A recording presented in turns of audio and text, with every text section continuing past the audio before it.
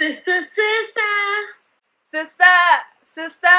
Hey, beautiful people. Thank you for tuning in to Poly Bell, where I, Rebecca Zahara, and me, Amy, talk about our crazy ass childhood, healing generational trauma, self-care tips, and more. Thank you for listening. Don't forget to tune in with us every Wednesday. And remember to always speak beautifully to yourself and to others.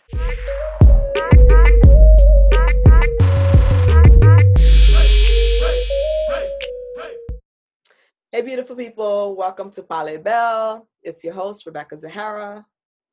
Me, your girl, Amy.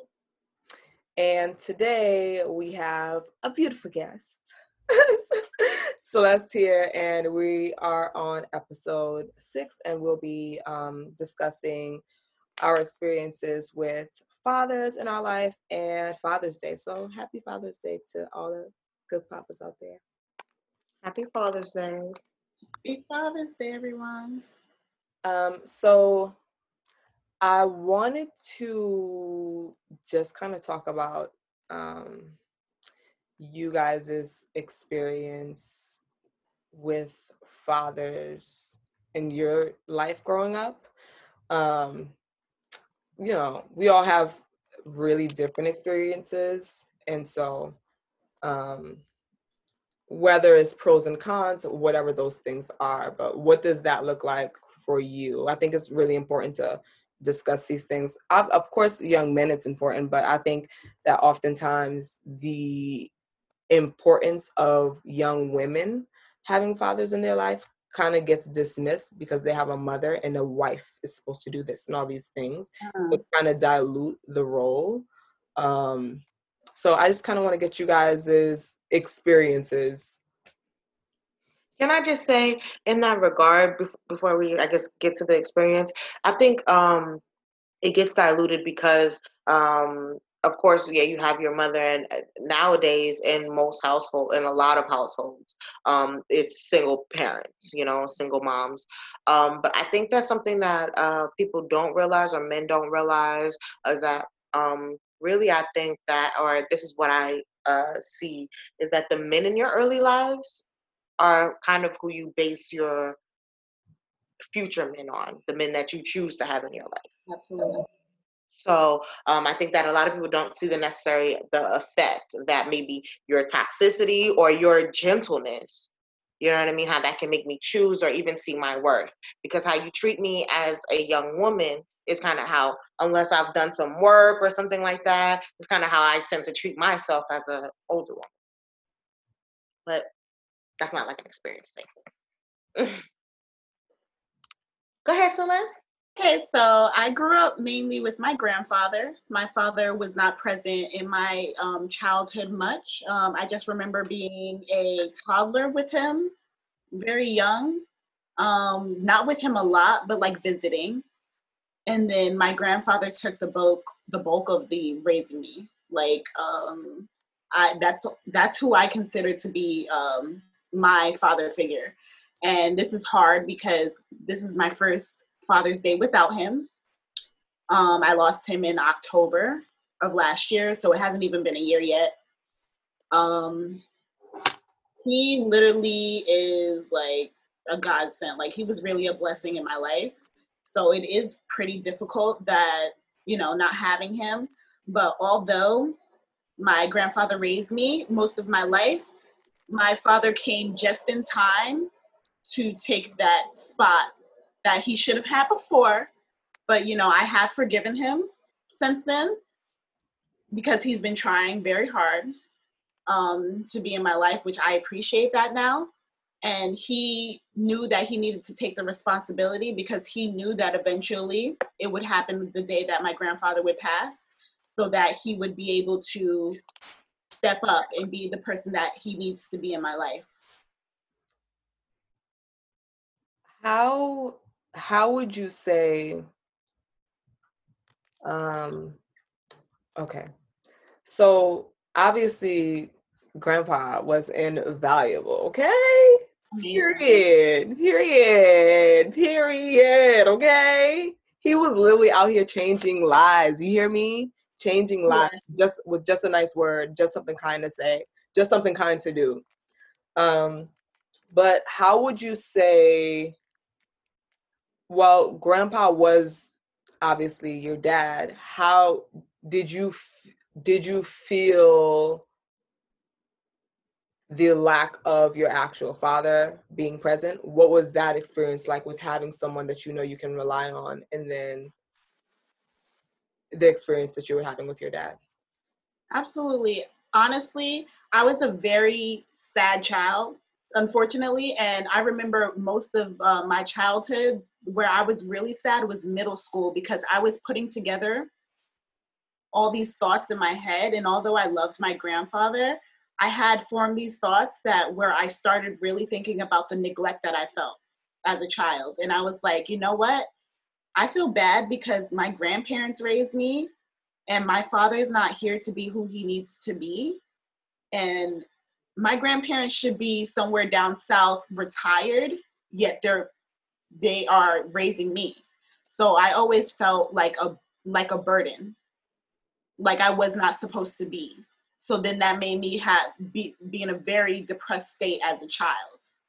And no child should have to go through things like that at a young age, especially in middle school. But I was just trying to put together in my mind why someone would not want to be in my life, because I've said that several times as a kid. You know, why wouldn't he want me? Why wouldn't he want to be in my life? My grandpa thinks I'm so wonderful. He tells me I'm so wonderful, but how is that true if my actual father doesn't want to be here to raise me? Wow.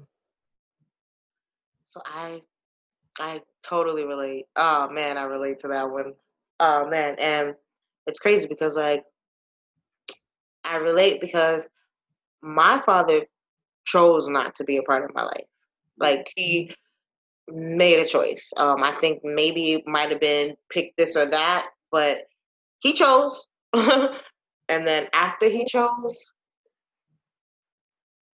like after he chose, he let me know he chose. Like when I was old enough to understand, like I was 14, and like he let me know that he chose. But then by that point, I guess I've always been kind of okay. I've never really, not to say that I've never needed a dad in my life or something like that, but um, I've never really dwelled on things that I couldn't do anything about. And like the day that he told me that, like, okay, so it's so funny because like it was like the weirdest situation. I went to court. And it's like my mama told me we was going to court. I didn't know why we was going to court. We were going there for like something for my mother. So she said we went in there. My first time being in like kind of this whole situation. I'm sitting there talking to my mother. Then this man walks in who I didn't know that was my father. I didn't recognize him as my father. When my mother looked at him, she didn't say anything. When he introduced himself to me, he introduced himself to me as D. So I don't know what was going on. I don't know what was going on. So then they call our names, and I'm looking at my mama like, okay, I guess I'll sit in the lobby and wait. No, actually, bring your ass on into this courtroom with me. So I'm like, because I already had a son. Remember, I'm 14. I have a baby. This is not the first time I've been to, I guess, this kind of court, this like family court situation. I just never had to do it for anything like this. So I don't know what's going on. So I go in there and they're talking about literally the lady who says the announcement or whatever she says, oh, we're all in hearing for termination of parental rights for blah blah blah my father's name and Esther St. Amy. Oh my God. No, for real, that's how I found out.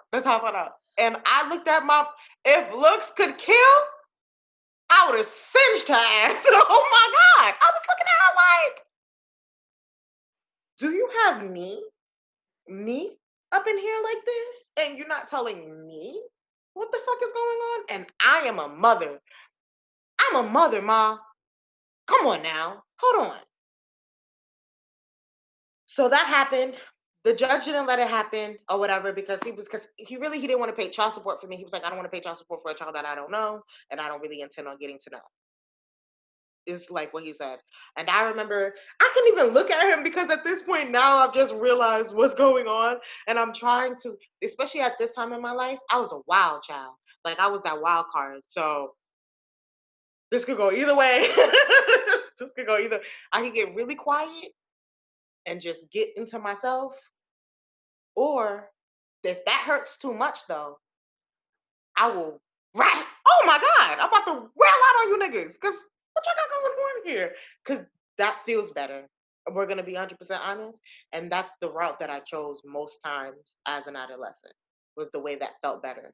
So fuck is going on here? But that's my mama, and I never really cursed at my mama or anything like that. So it reminded me to keep my shit together. So this was me. You see this? Like, that was literally me. I remember walking like this. So, like, I didn't see him because I was like freaking out in my mind. When we leave all out the courtroom or whatever, and we're in the lobby, now that we all know that I know what the fuck is going on, he goes and introduces himself to me again. But like this time, I just looked at him. He said, "Hi, Esther. I am your father. Legit, legit. I am your father.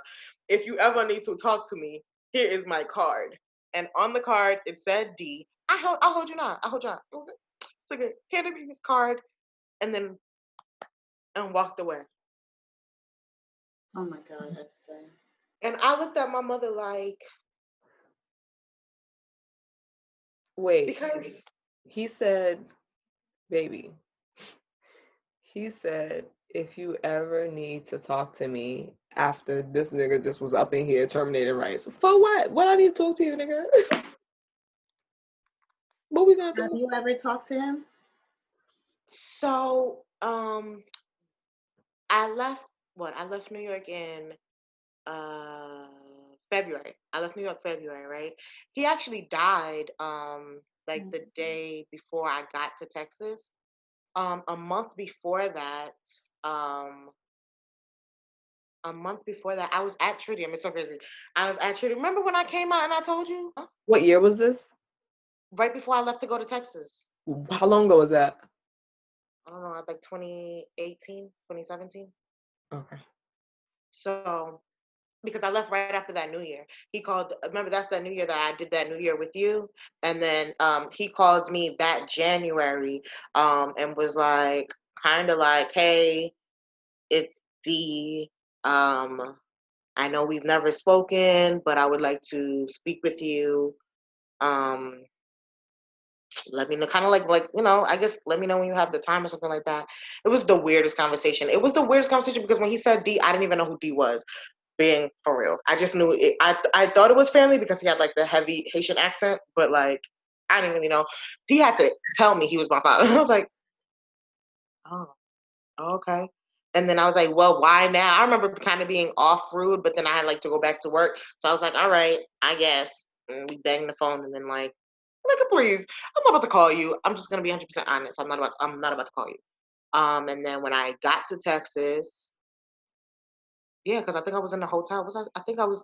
No, I spent like 2 weeks in the hotel when I first got out here. No, I was like right after the hotel. So like a month into being to Texas, um, my brother got in contact with me on Facebook and was like, "Hi, are you Esther Adeline Joe?" And I was like, "Yeah." He's like, "Well, do you know who I am?" And I know my father's name. I see Medlisten on the thing. I had my name as some, and then supposedly that got dropped. I don't know, but yeah, he was like, "I'm your brother," and I was just like, "Oh, I'm sorry for your loss." Yeah, because y'all know this man who like, and it's so funny because he has like a lot of kids who he's like in their lives for or whatever, and like y'all know this man who like I'm not saying he was a bad man or anything. I don't know him. So for me, you guys had like really, I hate to say that, you guys had really real experiences with your actual fathers. For me, I didn't like, all right, so growing up, what I remember, where I realized a father was missing, I was a little girl, and I guess I was playing outside with the neighbors, and I don't remember how old I was, but I was definitely under 5 because we went into foster care at 5, and when I was 5, and I was playing with them, and they were, I don't know what they were saying about their dads. They're talking about their dads and stuff, and I'm over here like, where's my dad? Where's my dad? So I went to my mom and I was like, I don't know how or what I said, but I was like, where's my daddy? And she told me my daddy passed away. And you know, one thing I will say is like, I appreciate that. I appreciate, because I appreciated that she was honest and didn't just try to sugarcoat anything, because while maybe I didn't fully comprehend, I knew that he wasn't able to be there. And with how she said it, it wasn't anything bad. Like, it wasn't anything, there were no hard feelings associated with him. And that I could feel that then. So then, from then, to give it a buck, like, I never thought about a father. Like, and I know that sounds crazy, but I agree. I never thought about a father, because there was so much other shit happening. Like, from being snatched in foster care, then I'm in this first home, and I'm like, how the fuck am I gonna fucking get out of here, because this bitch is abusive and I can't. So then I'm thinking about that, right? Or I'm thinking about, damn, I don't want to say that I can't, I'm struggling with my homework right now, because if I tell I'm struggling with my homework, I might get beat or whatever. And I never thought about a dad. Like, and then my other experience with a dad was when in my second foster home, when I started living with Ruby, and her husband, Mr. Robert. Oh, Mr. Robert. And he was there. And I mean, Mr. Robert, that was the homie. Like, he played with me outside and things like that. And like, he cooked. And from what I saw in their interaction, he was kind of just like, I don't know. He was just kind of like really chill and kind of like, you know. Well, I think that's the scared the shit out of me. So sorry. I think that's a Caribbean man thing, because remember Rocky's husband? Ronnie was very like that. Ronnie only ever said one thing to me, like, in discipline, like one time. I cried, but that's a. Besides that, he let Rocky handle everything. Everything was very Rocky based, and then like he cooked and shit. Like he did house things, and you know what I mean. But it just, with the kids, he wasn't the biggest one. I mean, you still knew he was there if you needed him, but overall, yeah, Rocky about that. yeah, Mr. Robert was really chill, and I appreciated. I did appreciate his presence, and then I never really thought about this then. I think I've thought about this as conflict arose in my situation with Ruby. And so, like, I remember they separated because of whatever they had going on. And then I didn't really see or hear from Mr. Robert. And I didn't think about it really then. But remember, I got adopted and I have his last name. And so I think as conflict, not as conflict arose with me and Ruby, like, upon adoption, I just had a first and last name. When it came to adoption, I didn't want to change my last name, which is why I got my name hyphenated. And I didn't necessarily want to take on an additional name, but I felt bad if I didn't. And so then it was like, I done took this nigga's whole last name. And he's not present. And it didn't, I don't think, maybe I have more to unpack, I'm not sure. But I don't think that, it didn't make me like angry with him at all because I saw that it was about them. I was able to see that. But it made me feel like, well, that's normal anyway. Because I was and I don't know if I thought that was normal in relationship. I don't know if that's what I thought was normal or if I was just so used to people coming in and out of my life at that time. Right? I think it's the latter. Yeah, so I don't know. That was my only experience with like a dad. Other like in relationship, I don't think that I've that they say like a lot of time people they'll date who their father was. And I didn't really have that anything to really base off of. And what I found what I did find in relationship was that I don't know. What I found in relationship is that I did date people that were more chill, right? But I've never thought anything because I'm pretty chill myself.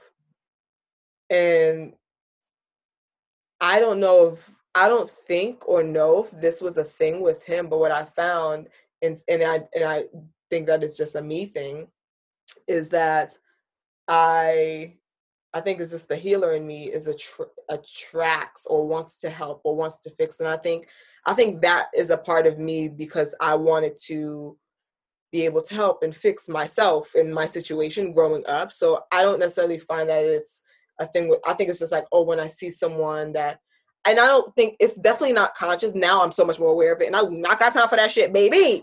Amen. Because we do not be walking around trying to fix niggas. I so understand though. I think that also just attributes to having broken people in your life.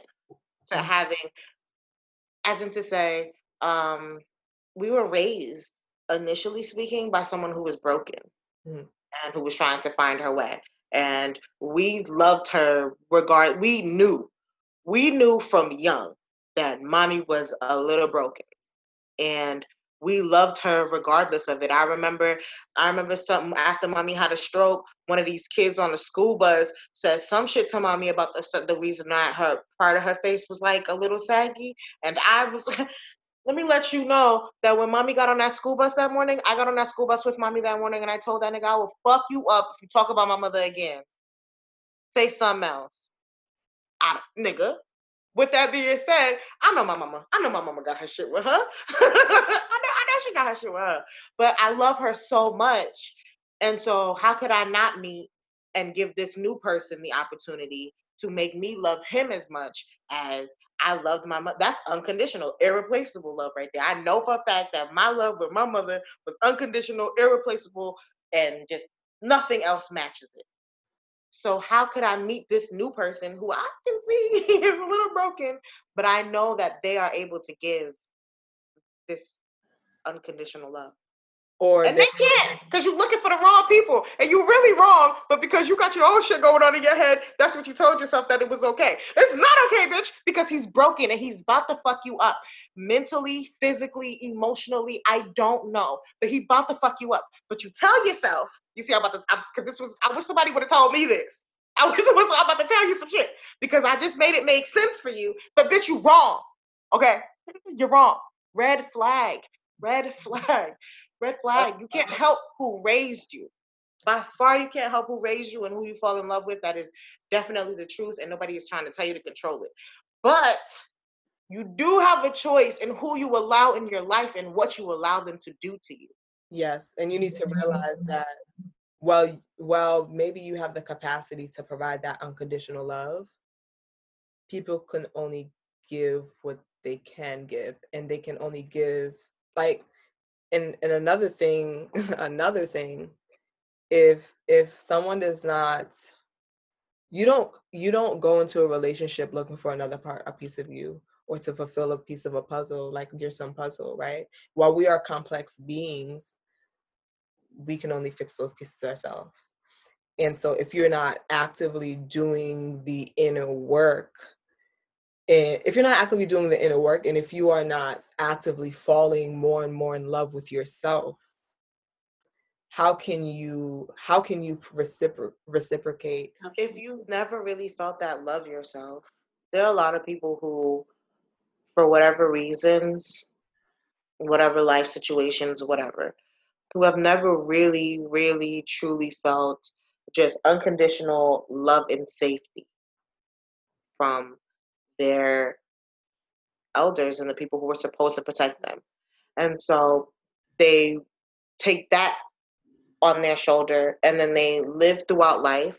They've never really done the work because something that I see is that a lot of, I want to say, our Black people, Caribbean people, people of the diaspora don't necessarily want to do therapy.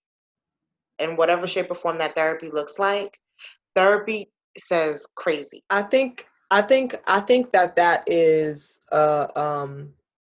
I think the truth is that that's a film that they place over so that they don't have to dig deeper into that, because it hurts. Digging deep hurts. Doing the work, no one's like, we all say do the work and love yourself in peace, and it's hard to love yourself sometimes. Yeah. Sometimes I've done the work, and in the process of the work, realized that I did not like myself. And then had to find a way to like myself. And that in itself was hard as hell because I had already gained certain patterns and ways of thoughts and just my critical thinking was just bad, negative. So I didn't even really like myself. And so I didn't really want to dig into that because, that's a deeper thing of why you have to figure out why you don't like you. Like, what you mean I don't like myself? Because people don't hear that when they don't like themselves. But it's because you got something going on, and it's not that you don't necessarily like yourself, but you got some shit going on, and you yourself know that you should be talking to yourself about this shit. You should be trying to work it out. How you be trying to work out shit with your friends? It's always so funny to me when I watch people and listen to people be like, oh no, that's my friend, I'm gonna fix it with her, I'm gonna fix it with her. They put so much energy in investing and trying to do something with someone else, but yet they've never put that amount of energy into themselves. How can you really create this, I don't know, climactic friendship with someone and you are not the best self that you could be to even give them that? Absolutely. People don't want to look inward. People don't want to. Say it again, girl. Say it again. It's a shame. And even thinking back, like when I was in middle school, that was probably the most self-hate that I felt. Middle school to high school, that was the most amount of time that I've had issues with me not feeling all the way worthy of even just life, because I felt like I'm here. I wasn't planned. My father doesn't want to be in my life. Why wouldn't he want to be in my life? My grandparents have to raise me because my parents are negligent. Like, it's just me feeling like I don't belong at all made me feel like very invalidated. And I was doing bad in school. So I'm just like, and they teach you, go to school, get good grades. You'll be able to do this, this, and that. I was thinking so far in the future because of my anxiety that I was thinking that I was going to be homeless in a box because I wasn't smart enough. So from me just getting bad grades equated me to thinking that my future, I would not have a future because I was not good enough, because I was not supposed to be here in the first place. So I really struggled with depression bad when I was a child. And when I got older, I didn't even date in high school, really. I was scared too. And I felt like no one would want to date me because I don't have a dad. He don't want me. So why would another man want me? And a lot of the times when you don't have your father in your life, you look for validation somewhere else. And I learned that in therapy, the brief amount of time that I went to therapy. But they say that a father figure or a father gives you your validation. So we all internally are looking for that validation that we don't get because that validation is supposed to come from our father, especially as a little girl, especially as a little Black girl. Because we're told, the joke is always that we don't have our fathers, and they make fun of us for not having our fathers. Then they're killing the fathers that we had, and then making fun of us because we don't have fathers, as if that's our fault, as if we chose our situation, like you guys were saying earlier. As if white men don't leave women all the time. As if they don't leave their women pregnant all the time for the next bitch. And then they do things like they have money and shit. And they do shit like leave your ass with nobody with all these kids on the street to have to figure it out. At least I was figuring it out the whole fucking time. At least nigga, please. It's not just a racial thing that they are single parent households. We're the poster child for them. Friends, I have a few different kind of people friends. I have a white friend down the street. And baby, hold on. You couldn't be racist if we're going by the definition, but just to be clear. If we're going by the definition, but as it's to say, I enjoy, there are certain white people who I enjoy, who I just genuinely enjoy in my life. I ain't gonna hold you.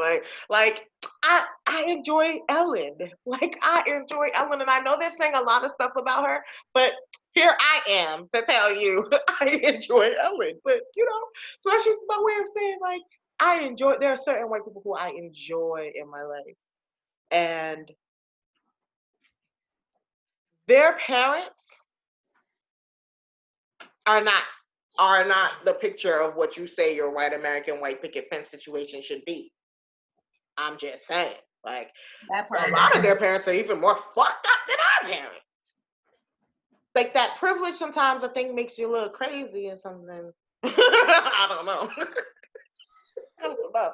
I never experienced it to know how entitlement can thwart my views and shit, I never, I always had to dig my shit up from the motherfucking sinkhole, but either way, y'all parents is real fucked up too. And you lived in a single parent household, and your father also hit your mother, and your father also told you wasn't shit, and he also wasn't home, and he also fucked the neighbor, and he also left for the neighbor, and then when I had a whole motherfucking family and didn't come pick y'all up when he said he was gonna pick y'all up. That's not exclusive to Black people. Like, that's an American thing. All y'all do that. In other countries, you're not even allowed to fuck a bitch without motherfucking marrying her. You're not even allowed to look at her without giving her family a fucking dowry for her ass. And a goat. I want my fucking goat, bitch. I do want to say, as she's getting her shit off, is that we are not fucking property, and that's that on that. There's kind of two things I want to ask. One thing I want to ask Celeste before I ask both you guys the follow-up question is, Esther obviously talked about how her dad had these other kids that he raised and he was actively a part of their life. I know your dad also has two other kids. So what is that like? I know, because I know that would be different from Esther because she didn't know them. What's that like? Yeah, I know them little people. I want to call them something else, but you know what? So when I really started developing a relationship with my father was probably around 21. I was still in school, I believe, 20 or 21. And I actually had met them when I went to North Carolina. He was still with his wife at the time. So because I met them at 21, my aunt had to prep me for that situation because that was going to be the first time as a functioning adult, fully functioning, fully coherent of all the situations going on, fully enlightened about the fact that I didn't have him growing up as an adult. There for these people. And I'm going to be meeting this man for the first time. So because I met him for the first time at that time, because I was meeting him for the first time, I was very anxious, to say the least. Very anxious. And I was like, wow, I'm going to be meeting this man and his children, because I knew that he had children. He had gotten married, and he didn't really tell me that formally that he was getting married. I had to find out through Facebook. So I was like, wow, he's been taking care of these children. That's my boyfriend. He was taking, he says he wants to walk in the frame. So I'm like, wow, he's taking care of these children, and I don't really have a relationship with him, and I have to watch him care for these children while he hasn't cared for me. And it did kind of hurt, because we also didn't get to the bottom of our situation at that time, because it was like the elephant was sitting in the room the whole vacation in North Carolina, and he bombarded me with fun and his personality, because I get most of my personality from him, and we just never got to the bottom of that. Like, hey, let's talk about the actual elephant in the room. You weren't here. We don't really have a relationship. I see you raising some other kids. And then later on down the road, he's not with the wife anymore, but he still raises her kids. But now he has a husband. So that's a whole nother can of worms. But that's not really, oh, you never knew, Esther. That's a whole other can of worms. But I'm so sorry. I'm so sorry. I feel like I have to pick up my jaw, because I didn't know that. No, I didn't know that. No, I still never knew that. It's juicy. So, I mean, thankfully, I grew up, my grandfather raised me wonderfully, because he never judged anybody for their sexuality. He never judged anybody for their race. He treated everyone the same, literally. He's an embodiment. He's a reverend. So he's an embodiment of Jesus Christ, seriously, because he lived his life, because he was so devout as a Christian. He lived his life the way that he knew Jesus lived his life. So because he lived his life that way, I always had a great relationship with him, and I had a great relationship with religion and stuff because of him. And because of him, I had no bad feelings about finding out that my father was gay. And I was like, you know what? Honestly, that opens up a can of worms to where I'm like, okay, you know what? I'm starting to understand you more, because you had sexual relationship going on. With a woman. You had a lot going on. You moved to Atlanta, and you were trying to figure out yourself. You were trying to understand yourself. And then you also married a woman. So you had so many things going on in your life. And then there was this whole little person y'all created. Absolutely. Who you were supposed to mold into something, but you can't really mold that into something if you don't really know what you are yet. Mm-hmm. Like you can't do no molding if you haven't molded. That's hard. That's really hard. And that's why I appreciate the relationship that we have now, because we can have, he always tells me that right now he can only be a confidant, because obviously he has no right to be a parent that reprimands me right now, because he did not raise me. But you're grown. And you're grown. You don't need parenting.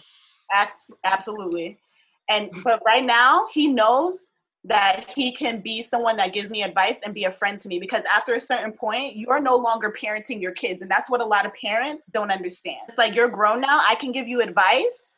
You can take it or leave it. But just know that when you stumble and fall, I will be there to pick you up, although I told you so. Although I will tell you, I told you so. And that's what he's told me, and I appreciate that. So I appreciate that we have that relationship. And honestly, that's what God intended. God intended for us to have that relationship where I had my grandfather growing up, and he really gave me all the building blocks. And he was the one who set the tone. And then once he's gone and watching over me now, hi, Grandpa, now I have someone who I can be friends with, and the puzzle pieces are all connecting now. Because really? All the hurt that I felt as a child is now making sense. I feel like I can hug the baby me and the child me and be like, it's all going to be okay, because one day you will have a relationship with your father, and it's going to be amazing. And you will be proud to have him walk you down the aisle. You will be proud to carry the last name that you had all these years, because I struggled that as well. Like, why do I have this last name? I'm getting made fun of at school for this last name, and I don't even know this man. So I even have resentment. I never even thought about that. I had resentment for that too, because I was just like, I have this man's last name, and they making fun of me, and I don't freaking know him. But then when I get connected to my family on that side, and we have so much in common, and I know that's where I get most of my personality from, I love them so much. Every holiday is lit. Rebecca will tell you. Honestly, God did that. Seriously, because you weren't ready for him at that time. A lot of times, sometimes you probably would have been, whatever he was going through, you probably would have been traumatized. Like, and I know that you were probably going through it in your brain, and I know, like, you know what I mean. That's not to discount it at all, but it probably would have been worse having had him trying to figure him. People do really fucked up things to other people when they're trying to figure out themselves. And I don't fault him for that anymore, and I totally forgave him because he's trying. He's so amazing now. We have a good relationship now. He is. Her daddy's lit. So I just want to kind of end this off with knowing the importance of a father figure in your life and our lives as women. And Celeste kind of touched on this, but if you have any more to add, please, what are ways that we can heal that inner child within us? So can I tell you, for me, because so I knew my father was around or whatever. I don't know. I never actually, like, in my brain attributed him to any fault of mine. So when it came down to it, whenever I would ask mommy things or whatever, at the end of the day, I don't even know how to say this, because I just always knew that I was greatness. And because I always knew that, though, because mommy would be like, because mommy would be like, and I think it's because she knew that her and my father had, like, this weird relationship, and I was like, out of all this, he was married at the time, he had other children, and she was like, there was a whole situation there, right? So I think she knew in her mind that she was always going to tell me that, hey, you're great. Because I think that if I would have found all of it out and not have had the mindset that I had, that would have crushed me. I cried about that shit. I cried about that shit. And it hurt my feelings to cry about. I was like, how are you crying about some nigga you don't even know? You really crying about some man you don't even know. But then I had to realize that even though I don't know him, that is blood of my blood. And that sounds... You're always still gonna feel it. Yeah. It doesn't matter. Blood calls to blood. I'm a firm believer that blood calls to blood, that family calls to family. And you can create your own blood to call, but love calls to love. So for me to be a product of you and for you not to want me, blew my head for a few.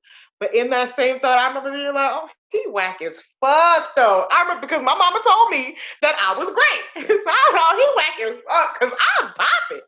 So it's a don't internalize a thing. I think it's a don't internalize their pain, because that was my father's pain or whatever the fuck he had going on, because he did wrong. He made a mistake. He did whatever he chose to do. My mother didn't force him to have sex with him, and they didn't have sex one time. But I'm dope as fuck. So he whack as fuck. Obviously, that nigga no lame. That's what I That's what I said to myself. We was walking out the courtroom, and I was thinking to myself halfway, my mama lame too for not telling me about what the hell it was. But regardless of all of that, she prepped me and told me, you are greatness from birth. So I think one of the biggest things that we can do is tell ourselves how amazing we really are. And how, if this didn't happen to us, if I didn't have a baby at 13 years old, if everybody didn't tell me I wasn't going to be shit, I wasn't going to graduate high school, I was going to keep having babies, I was going to be a hoe, all that shit, I probably would have actually done it. I'm just going to be honest. I was already going through a whole bunch of shit. But everybody telling me, no, no, no, you ain't gonna be shit. My mother already prepped me and told me I was made of greatness, honey. So every time you told me I wasn't gonna be able to, I was already in the mind of, Watch. but yes, I can. Watch this hoe. I still ain't none of the shit y'all said I was. But that's because I told my little self, I'm made of greatness. You are a woman, you are iron, you are made of gold, you are amazing. Tell yourself the things that you don't even believe until you believe it. That was so beautiful. What would you say, Celeste? I would say, because for me it's a little different, because no matter how much my grandfather told me that, because he would just randomly be like, I'm proud of you, kid. I had no idea what the hell he was proud of. I'm like, okay, I make straight C's. Thanks for being proud of me. Like, but to me, I think that he saw beyond that, and he always saw greatness in me, but I didn't see it in myself because I was so wrapped up in my own head about things. So I think at a point you just get tired of crying and you want to change something. Because for me, you know, I guess some people would call it weak, but I spent a lot of time being emotional and crying and feeling worthless. So I feel like after some time, although people are telling you the opposite, and you feel like they're just saying it to be nice to you, I feel like for people who are super sensitive like me and who get really down and get really sad and feel their emotions, I feel like me allowing myself to feel my emotions makes me a strong person, because I allow myself to feel. So because I allow myself to feel, and I've always acknowledged that that's something that I want to improve in my life. I've always wanted to improve in my life emotionally and be one with myself and be great and know that I'm great, because not only because I am great, but because my grandfather told me I was great, because my mother loved me and told me that I was beautiful and great, because my grandmother loved me. But I have to look inward. It's only about you. It doesn't matter who else tells you that. It's about how you feel about yourself, because they can tell you all those things and you won't believe it. Your own head, you have to get that right. And a lot of people, they don't get themselves right. They need to look inward. And a lot of people are scared to look inward because they know the work is ugly. The work is ugly. It's so ugly. You're crying. You have anxiety attacks. I remember having anxiety attacks in middle school. I'm on the floor crying. I'm hyperventilating. I'm making myself sick because I'm so sad, because I don't know how to deal with these emotions. And I was so young.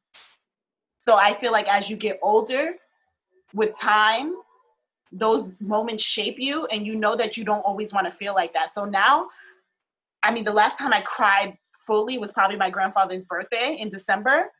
And obviously in October when he passed, was like, I feel like I got all of those emotions out of sadness, because I was sad for a few years before that. The last time that I cried was October when he passed.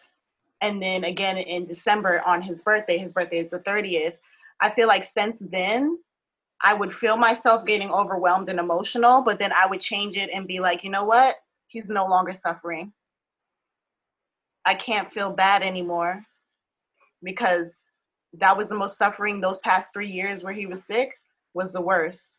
And because he was sick, I was emotionally sick, because I was very depressed.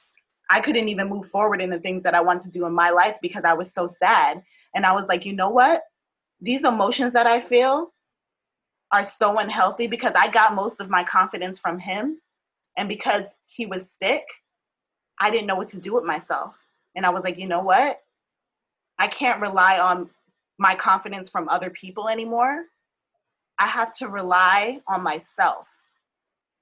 And then that's when I started my journey to really loving myself more, because, you know, sometimes I would feel that I'm a weak person because I cry and I'm emotional and I get offended by things, but I should be able to feel those emotions, analyze it, and be like, you know what? This is why I feel that way. Trauma from my past is coming up. I need to correct that, and I acknowledge it now. Why did that make me feel that way? So I feel like it takes time. And for people who don't have that strong will initially, because I was also bullied, and people who aren't bullied, they usually go to, well, I would never be bullied because this, that, and the third. That's just your personality. Everyone is not the same. Everyone is not raised in this one, because we're cancers, right? But you see, we're like different spectral cancers because I was the bully. And so because I was when I acted out, like, so my big thing was because I was a crybaby. We knew this from Jump Street. I knew this was a Jump Street. I knew I was a crybaby. But my thing was I will never cry in front of nobody. And if I cried in front of somebody, then you're gonna get the anger um because I never really allowed myself to be sad. Is where you allowed yourself to be sad, I allowed myself to be angry. So you act different. Yeah. Nope. I was like, oh boy. Oh boy. So when you become the bully, then not to say it's like it just doesn't allow you to, you really can't see outside of that. I don't even know how else to say that. I really couldn't see outside of that because I was too busy trying to keep you here. Like, you just can't be on my level, because if you get on my level, then goddamn, what happens at that point? Am I gonna have to open up? Am I gonna have to? I'm good at detaching, and I learned that very young. I think we're really different type of cancers. I think that has to attribute to how you were raised. Because I feel like because I was raised in a home where I saw two parents together, although they weren't my parents, I saw a relationship, a good relationship where when they fought, it was petty things. Why did you move the cup over there? I've never seen toxic fights. Oh. I'm an only child. So there's so many factors that attribute to that. So I feel like emotionally we're still on the same page, though. I think I'm going to say something silly, but I like to think that I started off as a winner. I mean, I was the fastest sperm. And so how could I not be? So that's like, and I know that's like so silly. I know that's so silly, but I think if you remind yourself, you started off winning, it'll kind of at least help you kind of start to set the tone. I think for me, I think I always, and I know this could be weird. I think, and this could be a result of me being able to so easily detach, maybe the Aquarius in me. But I always knew that this ain't it. And so in that same instance, though, the detaching was also not healthy. And so while you guys were, teased for your, emotions, that's a superpower. So I think that it's important to, regardless, like at the end of the day, you're going to have to feel this shit at some point. So you really might as well start now. It's better now than later. You know what I'm saying? You see so many older people who have not dealt with their traumas and how sad they are and how broken they are. And it's really heavy and it really weighs a burden. So I think the sooner we start to deal with our shit, whatever that shit is, just start unpacking it. Like, what are we folding today? And dealing with your shit. I think when it comes to dads, I haven't done much thinking about this. And so I thought of it as we were talking about some things, that Mr. Robert passed away. And at the time I was sad that I found out he passed away after he passed away, but then I was sad that there was no, hey, would you like to go to a funeral? Closure. Because I would have liked to have gone to the funeral. You know what I'm saying? Like, while you guys had your strife or whatever, he was still cool to me. Like, you know what I'm saying? To me, I knew, and I loved him as well. Yeah, like I loved him too. And so I think that this has come to me as we've been talking about. I don't think I've ever processed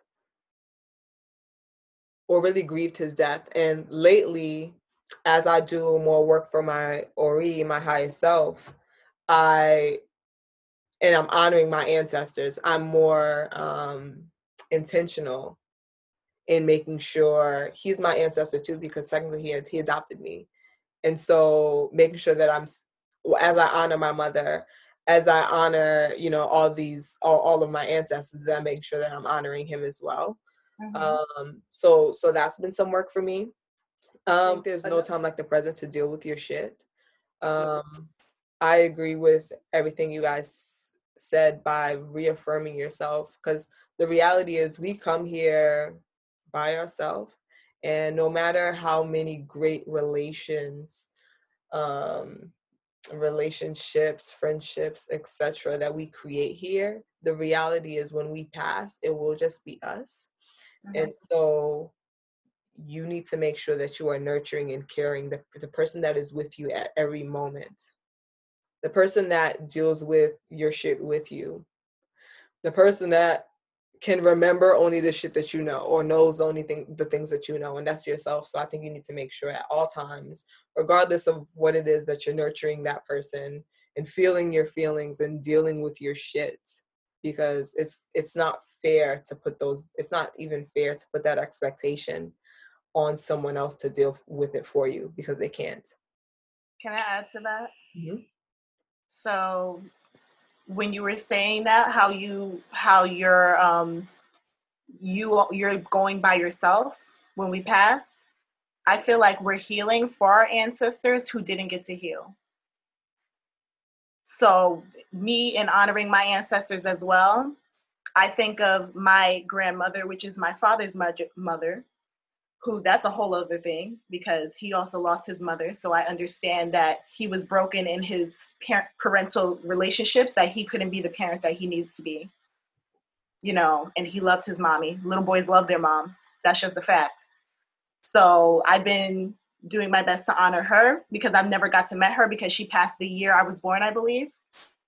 And I feel like you're healing for your ancestors. My grandmother, she's like, I think she's in her 80s. She won't tell me how old she is, but she's probably in her early 80s now. She hasn't healed from her things, and she's also grieving the death of my grandfather. And I know when she does pass, that I have to heal for her. I have to break that generational curse, because it goes all the way back to slavery, and that's a whole other conversation. But it literally, you feel all that trauma. That's why we're so attached, and that's why we're so triggered when we see injustice and things that happen, because we are taking it back to our ancestors. We feel their pain. It is flowing through us. Their strength and their resilience is flowing through us. So we have to heal so that the generations coming after us, our children, will heal as well through the things that they have going on, but they will heal even better than us. So if we're doing a great job of healing, imagine what our children will do, and our grandchildren, our great-grandchildren, and so on and so on. So I just wanted to add that a little bit. That was beautiful, because you're right. We are setting the tone. We are healing for them. We're healing for future generations. We are creating history and legacy. And we should honor ourselves and our lineage by making sure that we are nurturing ourselves. And on that note, do you have any last words, Esther? Okay. And so thank you for tuning in to Parler Belle. Speak kindly to yourself, love yourself, nurture yourself. And have a good Father's Day to all the good daddies out there.